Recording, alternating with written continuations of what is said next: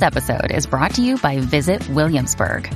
In Williamsburg, Virginia, there's never too much of a good thing. Whether you're a foodie, a golfer, a history buff, a shopaholic, an outdoor enthusiast, or a thrill seeker, you'll find what you came for here and more. So ask yourself, what is it you want? Discover Williamsburg and plan your trip at visitwilliamsburg.com.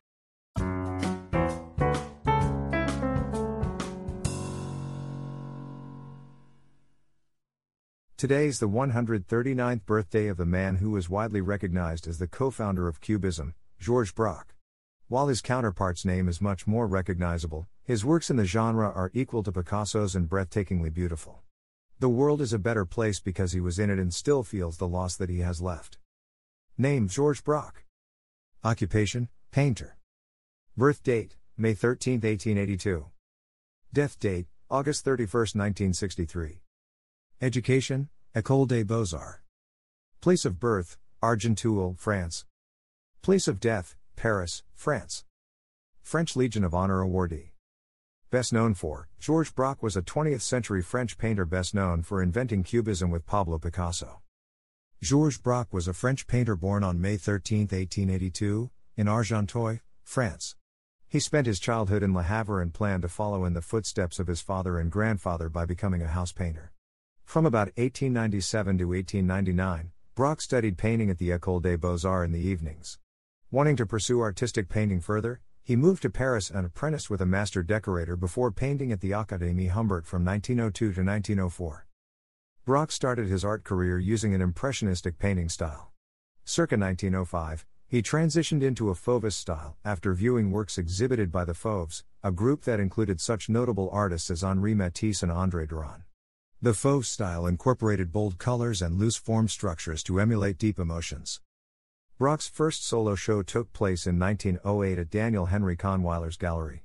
From 1909 to 1914, Braque and fellow artist Pablo Picasso collaborated to develop Cubism as well as to incorporate collage elements and papier-colle, pasted paper, into their pieces. Braque's style changed after World War I, when his art became less structured and planned. A successful exhibition in 1922 at the Salon d'Automne in Paris garnered him much acclaim.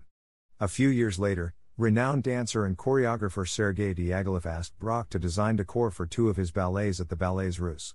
The end of the 1920s saw another style change as Braque began painting more realistic interpretations of nature, though he never strayed far from Cubism, as there were always aspects of it in his works. Braque started to engrave plaster in 1931, and his first significant show took place 2 years later at the Kunsthalle Basel. He gained international fame, winning first prize in 1937 at the Carnegie International in Pittsburgh. The advent of World War II influenced Braque to paint more somber scenes. After the war, he painted lighter subjects of birds, landscapes and the sea. Braque also created lithographs, sculptures and stained glass windows. In 1910 Braque met Marcel Leper, a model introduced to him by Pablo Picasso. They married in 1912 and lived in the small town of Sorgues in southeastern France. During World War I, Braque served in the French army and sustained wounds in 1915. It took him 2 years to fully recover. In his elder years, his failing health prevented him from taking on large-scale commission projects.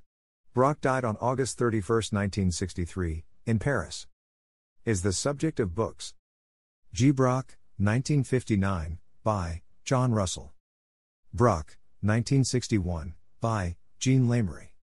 The Art of Georges Braque, 1968, by Edwin Mullins. Georges Braque, Life and Work, 1988, by Bernard Sorcha.